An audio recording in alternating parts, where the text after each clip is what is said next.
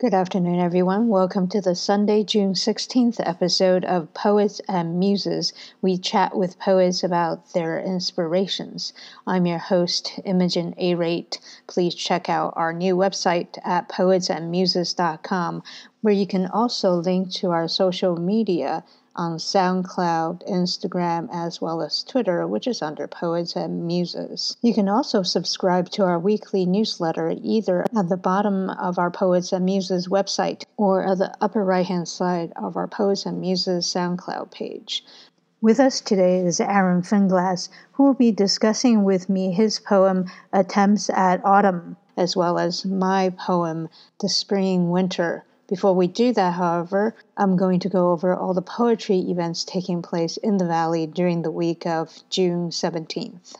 Tuesday, June 18th kicks off a week-long writing course entitled Writing Toward the Boundaries of Grief and God, taught by Aaron Noer, who's an MFA student at ASU. It will be taking place at Piper Writers House at 450 East Tyler Mall in Tempe.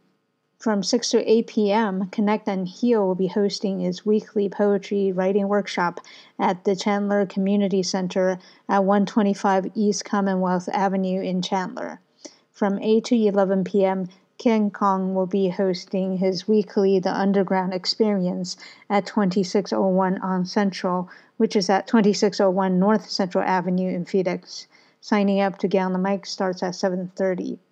On Wednesday, June 19th, from 4:30 to 6:30 p.m., PC Rising will be hosting its Phoenix College Teachers and Faculty Reading at Trans Am Phoenix, which is at 1506 Grand Avenue in Phoenix. From 7:30 to 9 p.m., Lacuna Cava Bar will be hosting its weekly open mic night on-site at 831 North 3rd Street in Phoenix. Signing up to get on the mic starts at 7 p.m. On Thursday, June 20th, from 6 to 7:30 a.m., the Virginia G. Piper Center for Creative Writing and Burton Bar Central Library will be hosting a reading with Ophelia Zepeda at Burton Bar Central Library's Pulliam Auditorium, which is at 1221 North Central Avenue in Phoenix. From 7 to 9 p.m., Long Gnome Publishing will be hosting its weekly Phoenix Poetry Slam at the Lost Leaf at 914 North 5th Street in Phoenix. Make sure to get there by 6:50 p.m. to participate.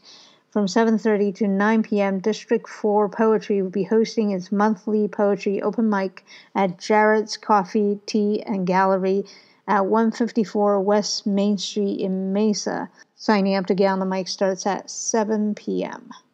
From 8 to 11 p.m., Quentin Oni will be hosting his weekly open mic at Jobot Coffee and Bar at 333 East Roosevelt Street in Phoenix. Signing up to get on the mic starts at 7:30 p.m. On Saturday, June 22nd, from 7 to 9 p.m., Tamika Sanders, or Dr. T, will be hosting her bi-weekly open mic night featuring Quintessence at Aroma Mocha Coffee, which is at 506 East Western Avenue, Suite 103 in Avondale. From 7 to 10 p.m., Otterfolk will be hosting Phoenix Fables Poetry and Art Show at Jenna Golly Yoga, which is at 1801 South Gentilly Lane in Tempe. Now let us turn to our poet guest of the week, Aaron Finglass. Hi, Aaron. Thank you for coming on to Poets and Muses. Thank you for having me. You brought with you today your poem, Attempts at Autumn. Before we get into that, however, can you please tell us a little bit about yourself? Sure. I'm 23. Only lived in Phoenix for about a year now. Originally from Baltimore, Maryland. Mm-hmm. And I'm kind of out here by myself. Mm-hmm. And I like to write and be in nature, and I do improv comedy also. Mm-hmm. It's something interesting I've picked up since I moved here. Great. Yeah. The poem you brought is an attempt at autumn, and all the imagery inside, it does remind me much more of the East Coast than because I'm from the East Coast as well. Definitely different than the scenery here, which my poem, The Spring Winter, refers to. It refers to here or there? Yeah, here. here. Okay, I was wondering about that. Yeah, different landscapes. Can you tell us how you arrived at writing poetry or writing in general? Yeah, I guess I enjoyed it in high school, but I don't think I really found it as something significant until I went to college in Michigan, and I did this spring semester program, and they actually took us to New Hampshire. It was located on this lake in New Hampshire, and we got college credits, and it was kind of like you got rid of technology for 6 weeks and were able to like keep a journal and study transcendental literature and all that jazz. And I guess at that point, I just the nature, whatever it was, like whether it just gave me time to think, I just started writing poems. And I remember like the first one I wrote was like the first one that I felt like anything actually inspired me. Oh, wow. So ever since then, I feel like it's been a big part of my life. Great. So that's pretty recent in college. Wow. Yeah, that was in 2015. So really 4 years ago. So yeah. Wow. And did you write before that, or? Maybe I have like some things on my laptop from middle school and high school, but I never saw it as something that I liked to do. No.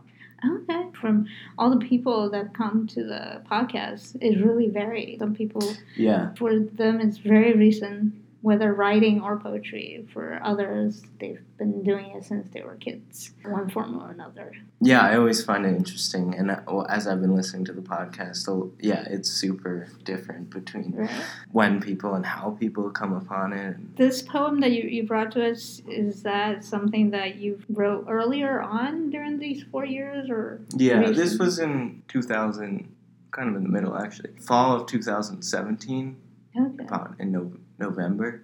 Great.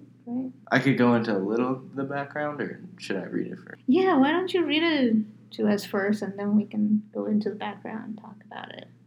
Sure, okay. Great. All right, so it's called Attempts at Autumn. 1. It started with a buzzing in our minds, faced with the task to thread new ropes through tight fingers, easing through conversation with tense hands. 2. In addition to daily adjustments, the sun walking to dusk, we let our eyes adjust to the leaves, the way they wait for nature to continue. 3. There we were, repetitive voices in the night, speaking of cycles but looking toward an end. 4. There always was the red throat of the hummingbird, though we haven't seen it for years, since the water came, washing away previous notions of stillness. By this very lake, the eagle waits, shadows of her own destiny lying on the surface. 5. Listen. The crickets will beat tonight. The girl with the braces will pass you tomorrow, as you pass the jewelweed, telling you what she writes, and what part of the world she likes to hear. 6. And so it goes. It's not about everything, not about one piece of a bird's flight past her periphery, not her imagination taking off behind the big tulip. We move until an unexpected, undesirable change. Even they will feel it. Those who we watch, who run with intuition, they grab and will have to let go. 7. Thrown from different moments and pursuits, tastes of color and notions of time, we fell through this divot of calculated structure, recalibrated to strangeness once again, and found a stuttering blue jay resting up and down, whistling his life calls, his timeless tune. 8. Out of a distant truth, witnessed over and again, rings semantics. You, us, our beaks. We open to you, us. We are calling to you. Take your song and depart. 9. Interpreting passionately for others with different purposes, different lenses, where pictures dot the wall, we will hang. 10. A musical coherence of our own, more flighty than the nuthatch, the quantum bluebird who flew from the east and arrived. I forced this out of my throat, selfishly, saying what I think of this moment and the rest. as children's eyes wandered and floated away from the center. Fluttering chaos, I silently claimed, is a love for what is fragile, reclaiming this unnecessary, ordinary change. 11. Pitch black universe, wandering eyes on an azure lake top. Would you like to live? To feel your body as waving limbs, knowing everyone but stuck in static zen? 12. When you told me about your blended life, dull eyes on a soft sinking world, projections on the air, when you said you loved this world of science. 13. The mysticism of this place, the history mixed with transient personal narrative, burrowed in a small, red American spot, like the blue jay, specific in the instance of a song, stuck in a collective head that iterates for all sanity. 14. It's raining in numerical cycles. The first regards the idea of liquid, swimming in ethos, loving a man who swam 30 minutes to the coast of Australia, 15 of those chased by a tiger shark. Second is the emotional cortex, billions of neurons dropping onto wet concrete. Overlooked and dull, these raindrops are far from sentimental. The third tells of sheer quantity, the notion that upon death, all the endorphins that fill the air give you the choice to exist as all of the drops at once, unbounded by time, or as nothing at all. Thank you. It's really a gorgeous poem. And Thank you. yeah, it made me think of all these romantic notions of the East Coast, of leaves changing, and the birds flying over placid lakes. So, what's the background? So it was actually in Indiana, southern Indiana. I think the whole area is called Brown County. Mm-hmm. And I was there for 3 months after I graduated college, working at an outdoor education center. Mm-hmm. And it was pretty much in the middle of nowhere. We just lived basically in the woods. We had a little cabin, like, way at the back of the area. We were just surrounded by woods. And the closest town was Martinsville, and it was like 20 miles away. Mm-hmm. And it was just a very strange experience. Mm-hmm. Because I was only there for 3 months and everything felt super temporary. Mm-hmm. And it was autumn or fall and everything was changing. And I just graduated from college, so it felt like a lot of things were kind of up in the air. Mm-hmm. Mm-hmm. Yeah, some parts of your poem kind of reminded me of backpacking or youth hostel experiences. It has that making friends and snippets of conversations that you hear from people that you meet randomly that you might never see again. There's that blended life experience that you talked about. You can just see some of them, even though you give us just vignettes of all these little experiences.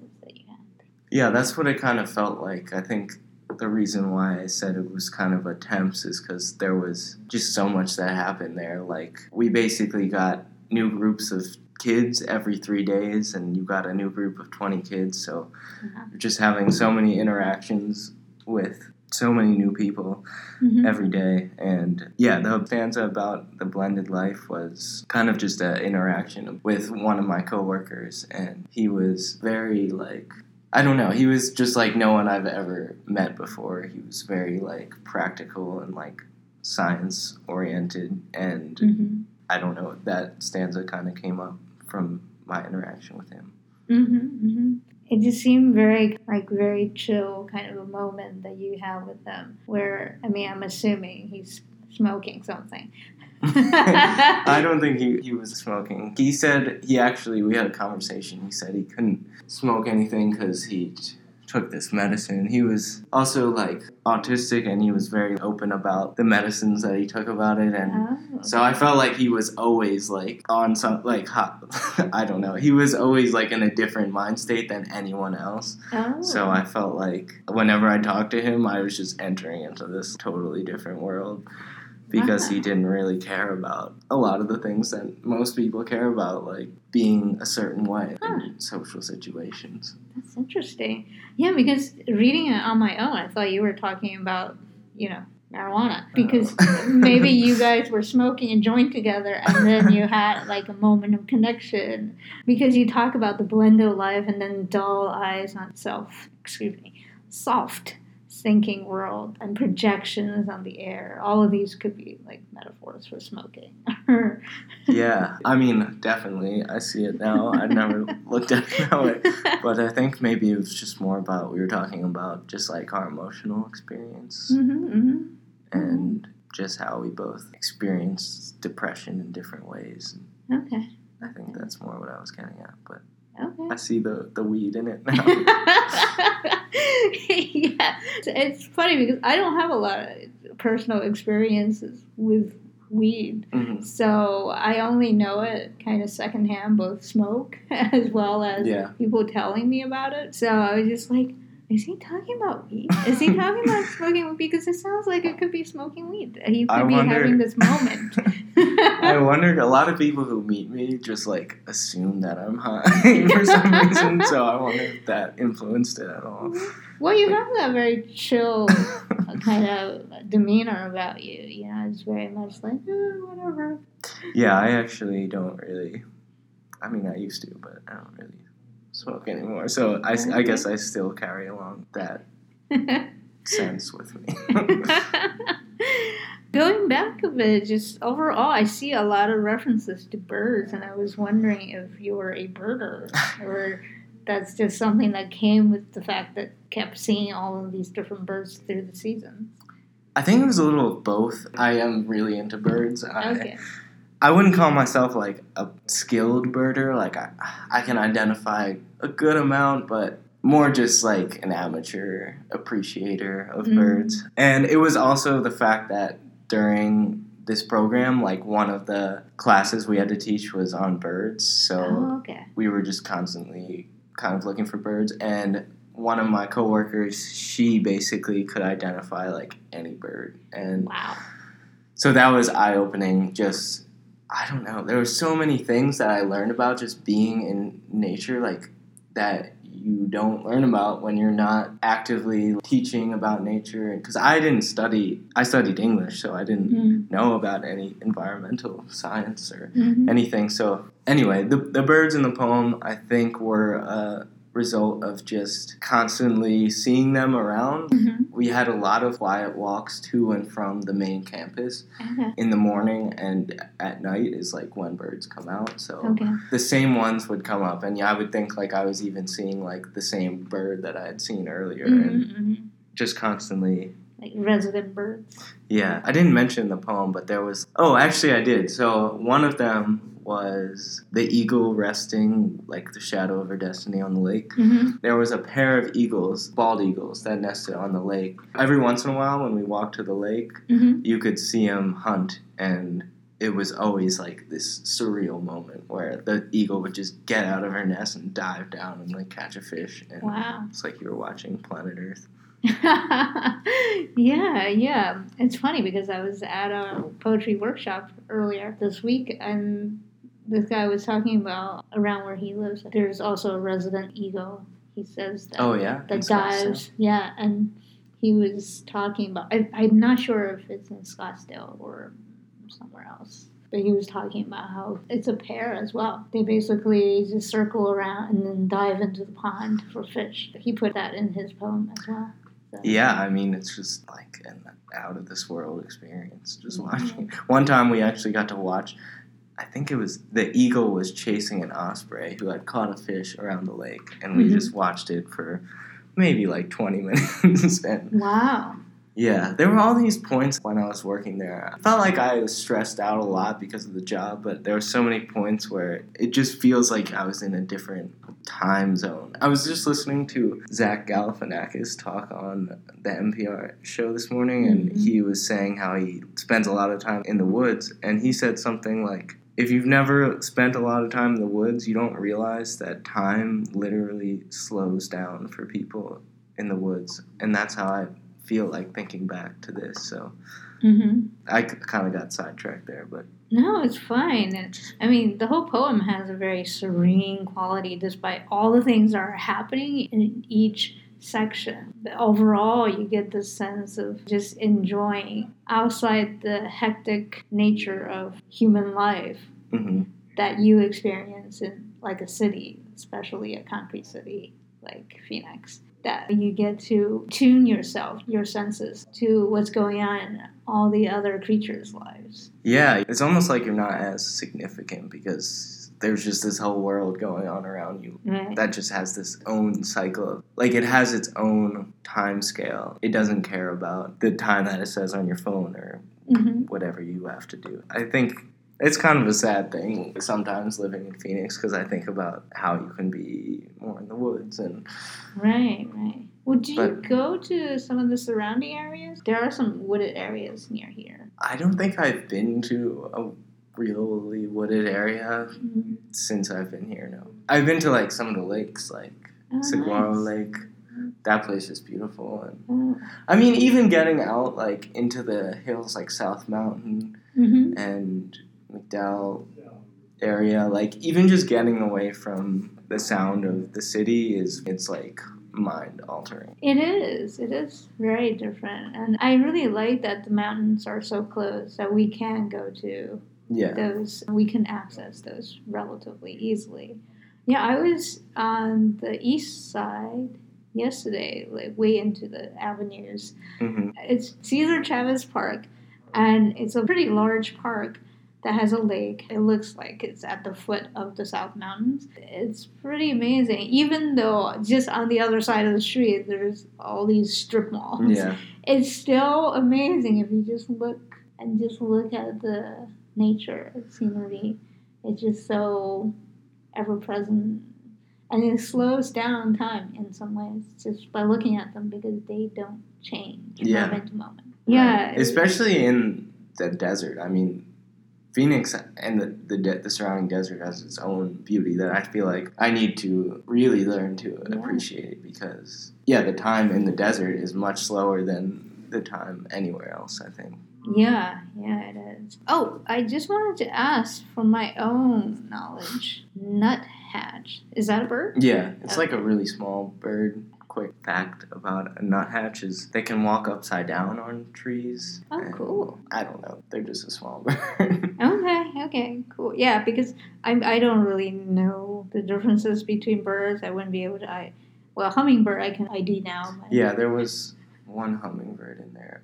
I think I was talking about... I forget which kind. But yeah, Arizona has the most species of hummingbirds in really? the whole U.S. Okay. 17, I think, or something like that. Wow. Yeah. I can't say that I can tell them apart. Maybe the size. I don't think I could tell any apart. Yeah. I've seen some of them, especially before the heat really becomes oppressive. Yeah. Then you see them around. Yeah. I wanted to find out from the first section you were talking about. You started off with this kind of tenseness, right? And I was wondering what that was about, to thread new ropes through tight fingers. I guess that was just kind of like a personal experience made its way into the poem. I just moved to this place, and I was just having like a lot of, I guess, anxiety in general at that point, which I think made its way into the poem a little bit. So... I was like living with these new people and I had to learn this new job and I literally had to learn how to like belay people. So I think that's where the threading the new ropes came into and learning to interact and live with new people. And so I guess the buzzing that it starts with was just like this anxiety, this like anticipation of a new time in my life. And I think it relates to like a lot of points in life when you start something new. And you had just graduated too, right? Yeah. Well, I had this intermission. I went to work in New Hampshire at a summer camp after I graduated and then went to work in Indiana. And I think I was just experiencing a lot of like unsettling feelings and having a lot of anxiety at that point. Just about like what am I doing type Yeah, I mean, yeah. It makes sense, right? Because you have these short-term jobs, yeah, whereas you kind of expect still in this generation that, you know, you want to go into your first full-time job. Things will be more settled, right? yeah. I mean, I'm still trying to figure out if I'm going into a long-term profession. I'm in a master's degree to be a teacher, so it's like a 1-year Okay. program, Okay. and so maybe I'll be in the classroom for the rest of my life, or maybe I'll be doing something else. Well, hey, you can certainly teach like creative writing with all of these imageries in your poem. Yeah, that's the goal. I want to connect with kids and get them into writing, but I think it's harder to do than to say. Well, yeah, but you learn as you go, right? Mhm. It's definitely takes talent and skill and developable skill to translate something you can do into something that's teachable. Right, yeah. Yeah. But it's cool that you're doing that because we desperately need good teachers. Yeah, I mean, there are a lot of good teachers. I think when people say that, it like discounts the good teachers, but yeah, it still needs More. to be We more need teachers. more. Yeah.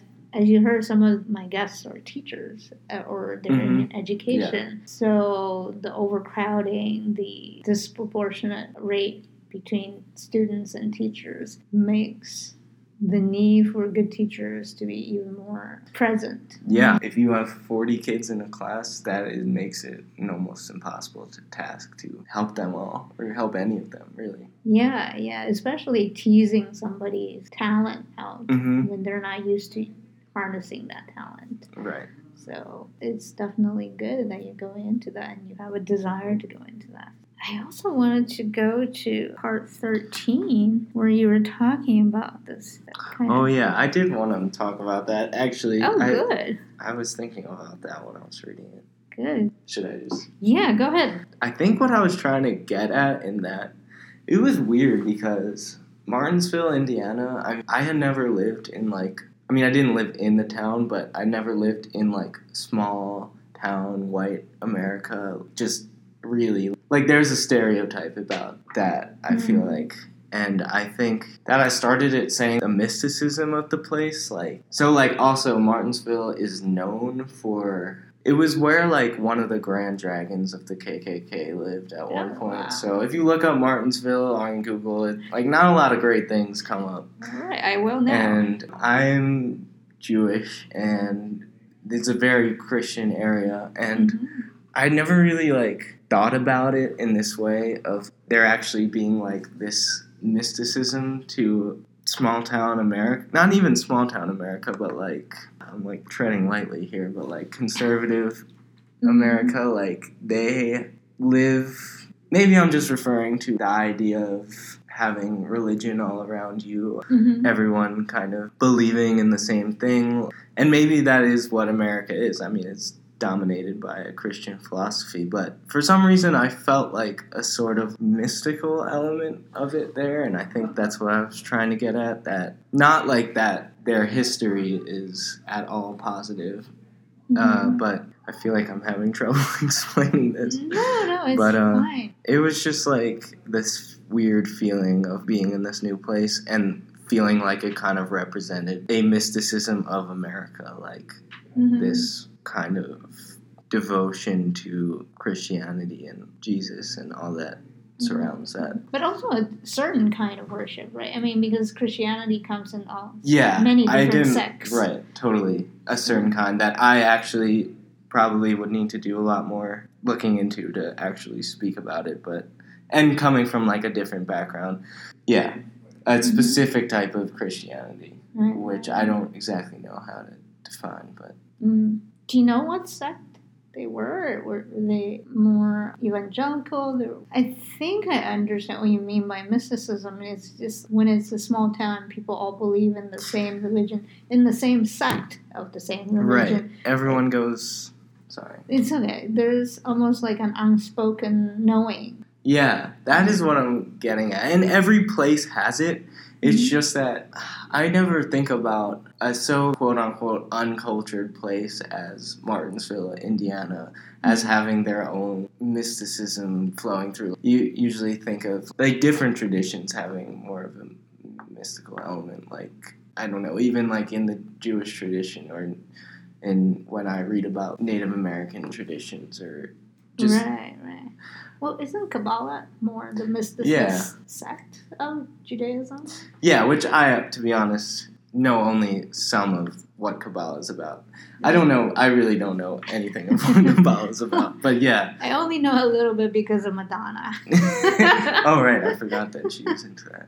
Yeah. Yeah, well, what they say about Kabbalah and Judaism, at least in the Orthodox sphere, is that you really shouldn't even touch it until you have learned all of the letter of the law type, like all of the Mishnah, Gemara, all of what you should be doing day to day, and once you do that, you should... So Orthodox Jews were probably very ticked off that Madonna popularized Kabbalah because of that idea. But that's a whole different... So she's kind of just commandeering it. What's that word? Appropriated? Yes. So she's kind of just appropriating it, right? Yeah. I mean, I don't know how I feel. I feel bad mouth Madonna. I think that people can get something out of Kabbalah if they read it, probably. Mm. But there's also a point to be made about appropriation. Yeah, there's always that point where you're just dipping your toes in and you act like you're the guru.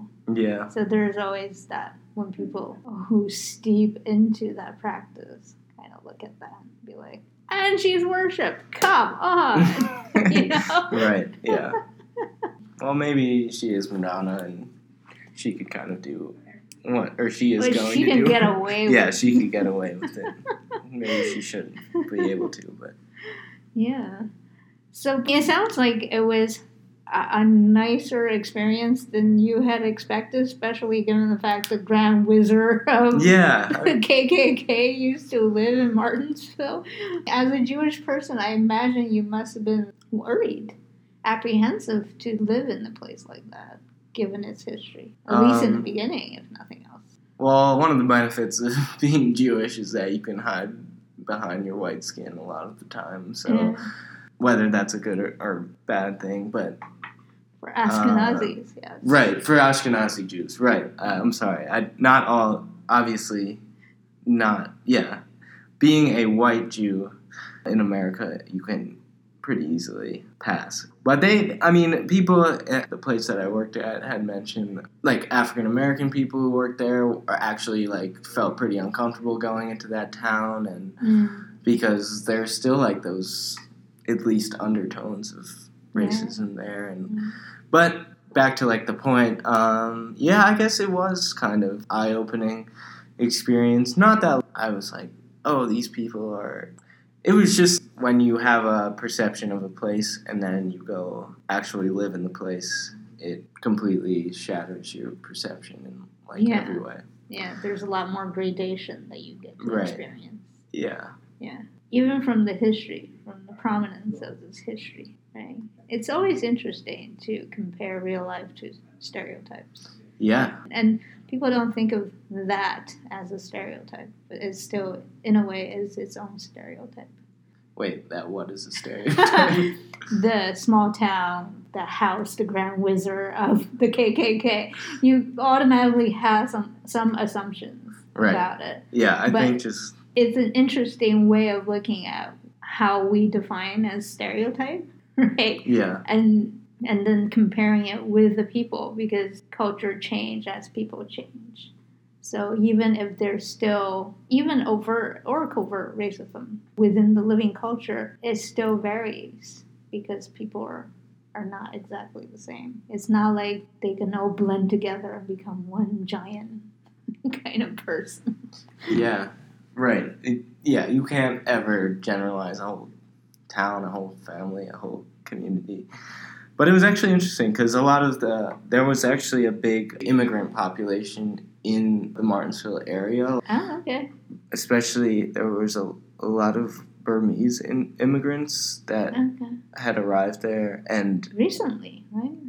Very recently, when I was working there, a lot of the kids that came to us were just learning English, and it was interesting because I don't think this place had experienced a lot of diversity in the passed, and for some reason, they just now had much more diversity than they've ever had. And wow. Only a couple times. I think one time I heard a teacher kind of make a little borderline remark about one of the kids that I felt like was a product of her not having cultural awareness. But that's just that might be a specific, not relevant.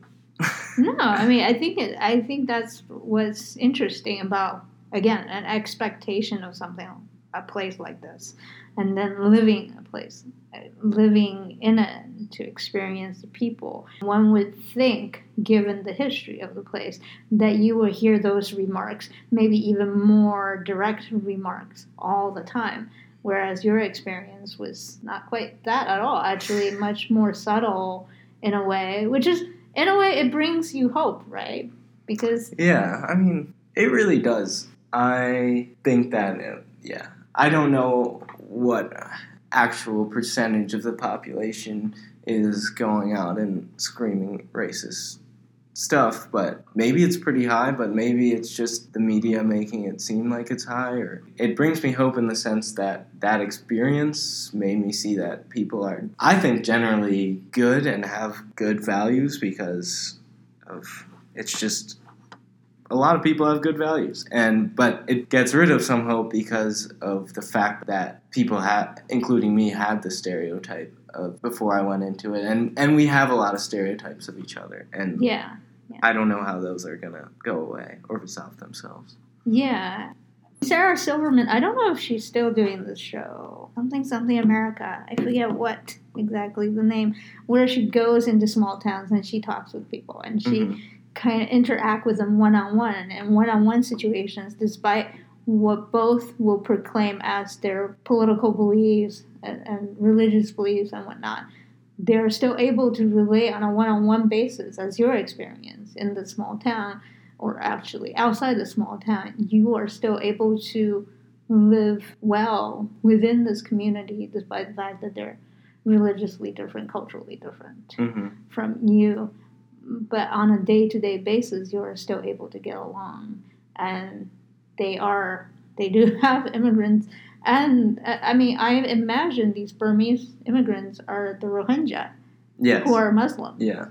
So that, in contrast to what the KKK preaches in its own philosophy, and then contrast that with the everyday, makes you kind of hopeful in terms of, if we can just get people together and live alongside of each other and interact on an everyday basis, even if we still proclaim different things, maybe on a day-to-day, we're still able to live together and get along well. Yeah. I mean, I think we could take some lessons from kids, like being in the classroom. I think kids of the classroom I go to on Tuesdays, it's 8th grade, and it's like a hugely diverse population, and no one has any issue with each other, and it's very, open. These kids are super open-minded, and they inspire me a lot when I go there. And, I mean, in every sense, in terms of race, gender, religion, everything, it's just a lot more accepted in that classroom than I can see on a national sphere. So that gives me some hope, too.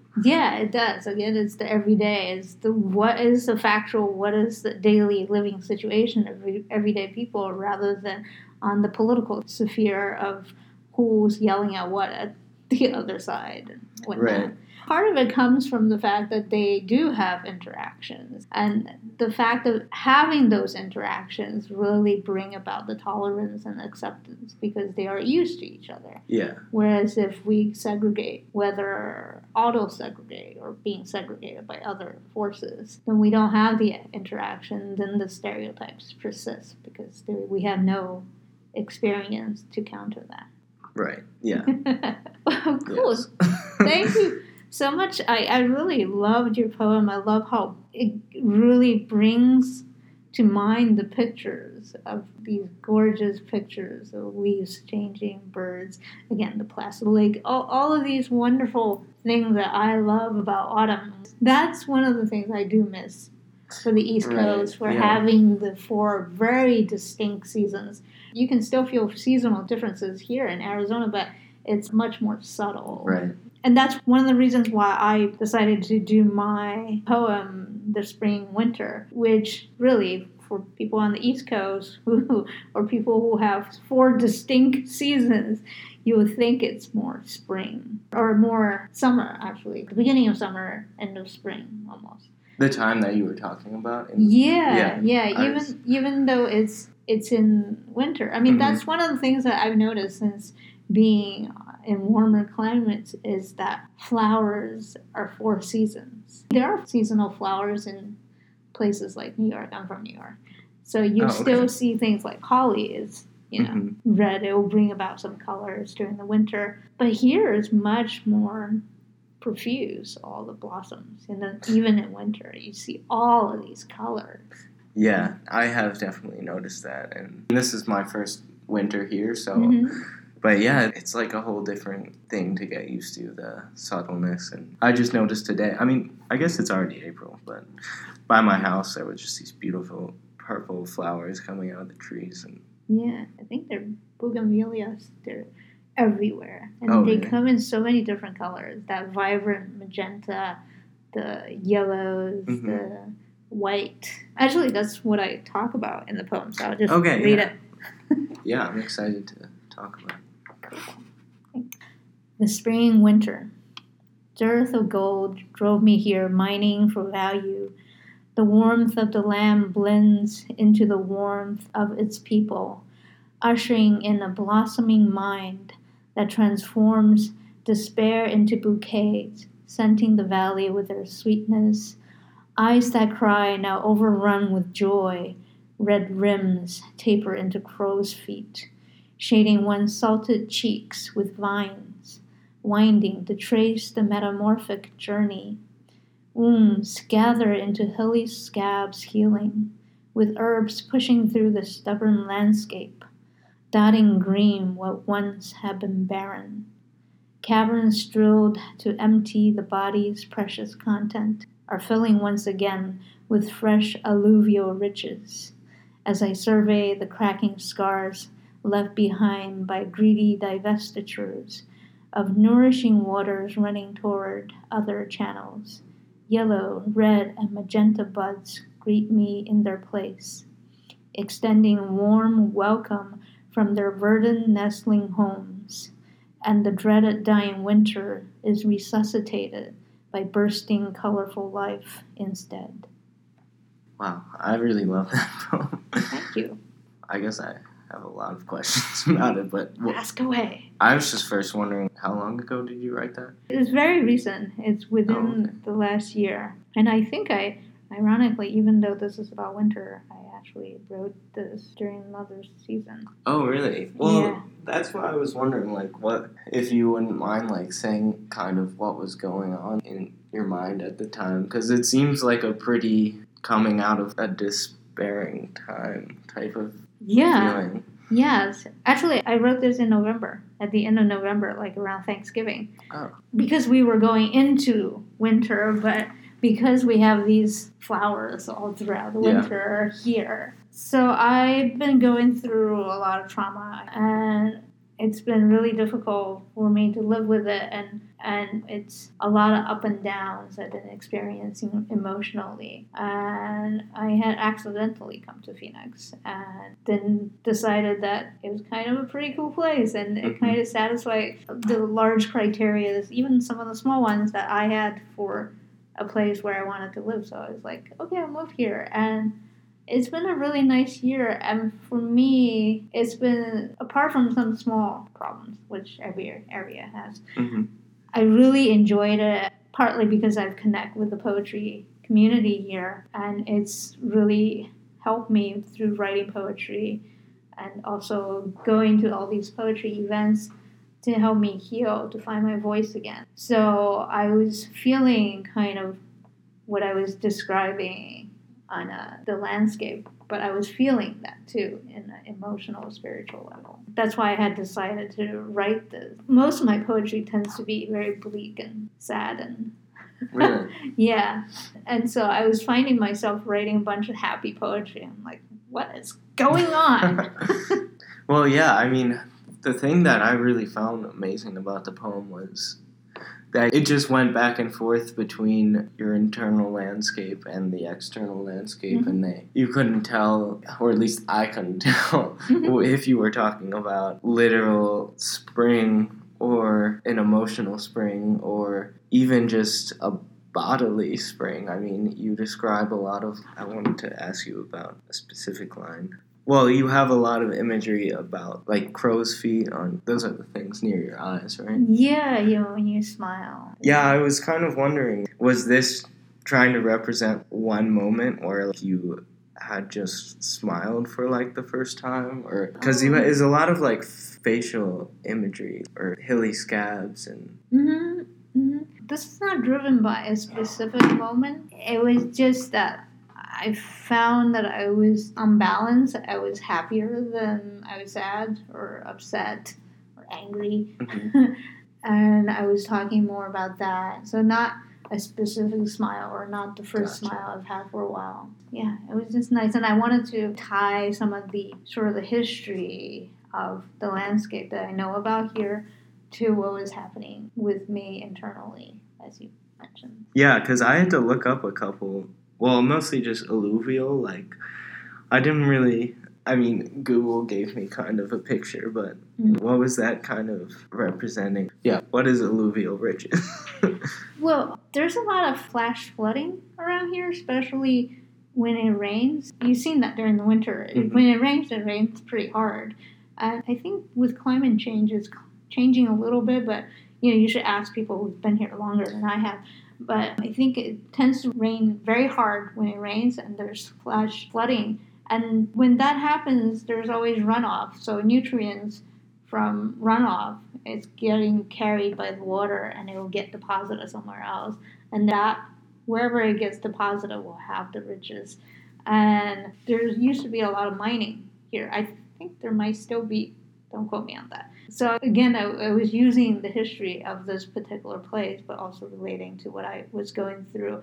I felt like when I was going through my trauma, that the people who I thought were my friends took what I treasured about myself away from me, almost as if they were mining from the earth. So I tied in my body to the earth in some ways through this poem. So yeah, that's more like a weather phenomenon, and also what's going on with Earth healing itself by water moving nutrients from one place to another. Yeah, I really liked that image because you said that you survey the cracking scars left by greedy divestitures. And I actually also had to look up what a divestiture was. But, well, how I kind of interpreted that was like you kind of spoke to that a little bit, that friends kind of took away at things that were positive. But I kind of felt like for some reason we like get rid of positive things in our life without even really realizing it, maybe because we think it's for the better, but then you say the water always comes back, and I guess it's just like this idea that the body and earth both have this way of healing themselves. Is that like a fair way to...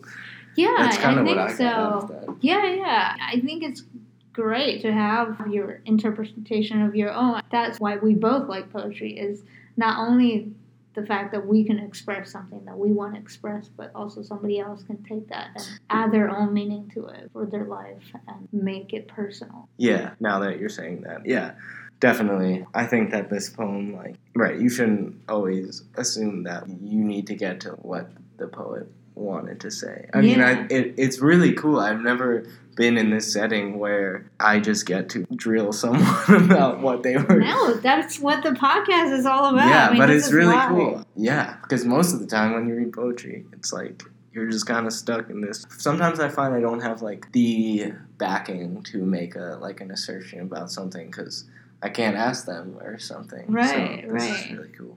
Well, you did English as a major, so, I mean, when you write papers, you always have to sort of look into the background of the author, right, to support some of the theory that you want to put forth. But the great thing about the podcast that we're doing is that we have live authors that we can ask, whereas more often than not, especially when you're doing a degree, you tend to be reading people who passed a long time ago. So. Yeah, I found like the best way is kind of to get their letters or journals or something. That's always pretty cool, but it's not even close to actually talking to them. But. Yeah. Funny, I was talking about this with the previous poet guest I was talking with earlier today, that it also comes down to knowing yourself. Being able to clearly communicate what you want also depends on how much you know about yourself. And sometimes even if you have the journal or you have the live person, if they don't know themselves very well, what they're telling you may be actually totally different than what their poem is revealing to you. Yeah, that is a really good point. I think, what do you call it? Like, you have, like, this blind zone that... Blind spots? Yeah. That other people can see about you. I guess that comes out in people's writing a lot, too. Yeah. And that is really cool, because it honestly takes a little pressure off of you as a poet to kind of explain everything, because, maybe you have a lot of blind spots. Yeah. And then this poem, because this poem to me really illustrated the feeling of coming out of a depression. Just reminded about beautiful things, and especially because you use a lot of natural imagery and how you wove those two. They're so interwoven about cycles and just kind of having trust that the earth will bring its people life again and rebuild. Yeah, it's definitely one of my more hopeful poems. Yeah, I'd like to read your other ones for comparison, because, I mean... Yeah, a lot of times I tend to, even if I start writing something really nice and pretty, I will end on a really downer note, like, and they died, or something like that. That's funny. Well, sad stuff makes for really good poetry, so... Yeah, I mean, definitely strong emotions drive my poems. Yeah. Sometimes when I'm writing happier poems, they're not very long. But the sadder or angry poems, they tend to be like pages, So I'm just like, I'm ranting in rhyming, in rhythmic phrases. I was kind of wondering about one specific line that I don't think I asked yet. Sure. Just the wounds gather into hilly scabs, healing with herbs pushing through the stubborn landscape. Is that a positive thing in your mind? Because I don't know what scabs are. I was just wondering about that line. Maybe you can say something, because I was trying to figure out whether that was more of a positive or a negative notion of... Well, actually, now that I'm looking at it, maybe it is more positive. Yeah, I would say overall more positive, but in all of the lines, I would say is one of those that's more cautiously optimistic, because I'm not saying that everything's all fine and dandy again, but more it's healing, it's a process, and it's... In that one line, I described 2 different steps. There are still traces of the wounds left in scabs. Even as my name, there's scabs on the earth with my name. There are traces of that, and for eons to come, there will be. But sometimes they're being hidden by other more positive aspects, like the herbs that are pushing through. Right, that cover it. Yeah, it's cautiously optimistic. Either way, I really liked that image of the hilly scabs. Thank you. And I wanted to go back to your poem a little bit, because I think that very stanza, because I didn't get to ask that question even. We got to talk about it. The red American spot. I guess that's what you mean by this sort of like middle America, right? It's a different kind of America than coastal America. Yeah, it was just because it's Indiana, they call it the crossroads of America. I think that's its slogan, maybe. That's what I was kind of getting at. It's just like a red spot, because red, I guess I was thinking of maybe like conservative. But yeah, it just felt like very hidden, deep It's just like very American, but it's very singular in that it's a specific place in a specific town, but it's very, if you look at like kind of a political map, the whole Indiana is just like red, so you can think of it that way. Right, yeah. When you read it, I saw kind of in the back of my mind the flag image, because you said red, American spot, and then you talk about like the Blue Jays, so you do the red and the blue, and so it kind of reminded me of the flags a little bit. Yeah, that's interesting. I could probably think about that more. I didn't even see that. I think I was just trying to put in another color there. But you have a lot of colors, blue and red, kind of throughout this particular poem, because you talk about the red throat of the hummingbird and talk about the blue jay, not just here but also in the middle, and the bluebird and the eagle. So there's a lot of Americana. Yeah, it's kind of an American poem. Well, I guess it is. Yeah. So. Yeah. I think that the blue jay kind of contrasts the other part of the stanza, because the blue jay, it has kind of a song. It's actually kind of funny. The trick to remembering like a mnemonic, I don't know if you call it a mnemonic device, to remembering the Blue Jays song, it goes cheeseburger, cheeseburger. And if you like repeat that, that's like the rhythm of the song. And it's kind of ironic because America is kind of known for cheeseburgers. So anyway, it's like if you hear the Blue Jay sing that one song, then it's at the same time very specific, and you're like, whoa, that's cool. But they've been doing that for millions of years, and all Blue Jays know the same song. And I kind of felt like that was the same thing as being in this little American town. There's so many of these American towns that practice a really similar religion and have really similar beliefs. But like still seeing it is really specific and unique too. Yeah, and to have that experience. I feel like I had a similar experience coming to Arizona because I was very trepidatious.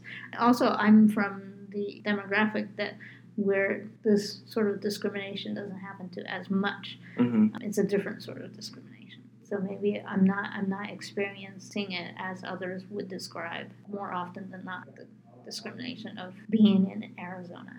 You're saying that you have kind of seen it differently here, or? Yeah, because when people think of immigrants, especially here in Southwest, a border town, it's more because it's bordering Mexico. Yeah. The direction of the discrimination is that way. There are people who want to know where I'm from, expecting some other country rather than New York, you know? Yeah. So it's frustrating. I've had that experience both in the States as well as abroad, because people's mental image of America is that white guy. Right. So, not me. Yeah. That's why it's kind of different for me. But I've definitely talked with poets, as you've heard, probably the experience that they've had from the Latinx community, what that's like. Just in closing, how did people follow you? Where do you usually read if we want to hear more of your poems? Oh, okay. I'm still working on sharing my poems more. Where you saw me at Third Space, I try to go there every week to either play music or read poetry. Cool. I have a Medium page. It's just my name, Aaron Finglass. I haven't posted in a while, but there's some stuff on there. Cool. And I'm not on Instagram, so yeah, either Third Space or Medium. I think those are the two spots. Wow, okay. Yeah, I saw your poem on Medium, so I didn't realize you actually have a dedicated page. I thought it was just something you submitted. On Medium, anyone can kind of a Medium page. It's just a place when I find something that I like to post it there. But cool. That's good to know. Yeah, I definitely want to work on getting my stuff out there more. But. Yeah, you should. It's a lot of metaphors. Very much imagery-based poets. Thank you. There's a lot to think about. In each section, you can expand that out to like an essay, basically. So it's cool. If you don't mind sharing and giving me the URL, and then I can throw that up on the episode notes page. Sure. Well, thank you very much for talking about your poem with me. I really appreciate it. Thank you so much. I had a really good time. This was absolutely awesome. Good. So thank you. Great. Glad to hear that. And that concludes the Sunday, June 16th episode of Poets and Muses. I'm your host, Imogen A-Rate. As always, you can follow us on SoundCloud, Instagram, as well as Twitter under Poets and Muses. You can also subscribe to our weekly newsletter at the upper right-hand side of our Poets and Muses SoundCloud page. As I mentioned last week, we have a new website called poetsandmuses.com, which contains links to our episodes, social media, as well as events and press clippings. Thank you very much for listening. I hope you have a wonderful week, and I look forward to bringing you another episode next Sunday.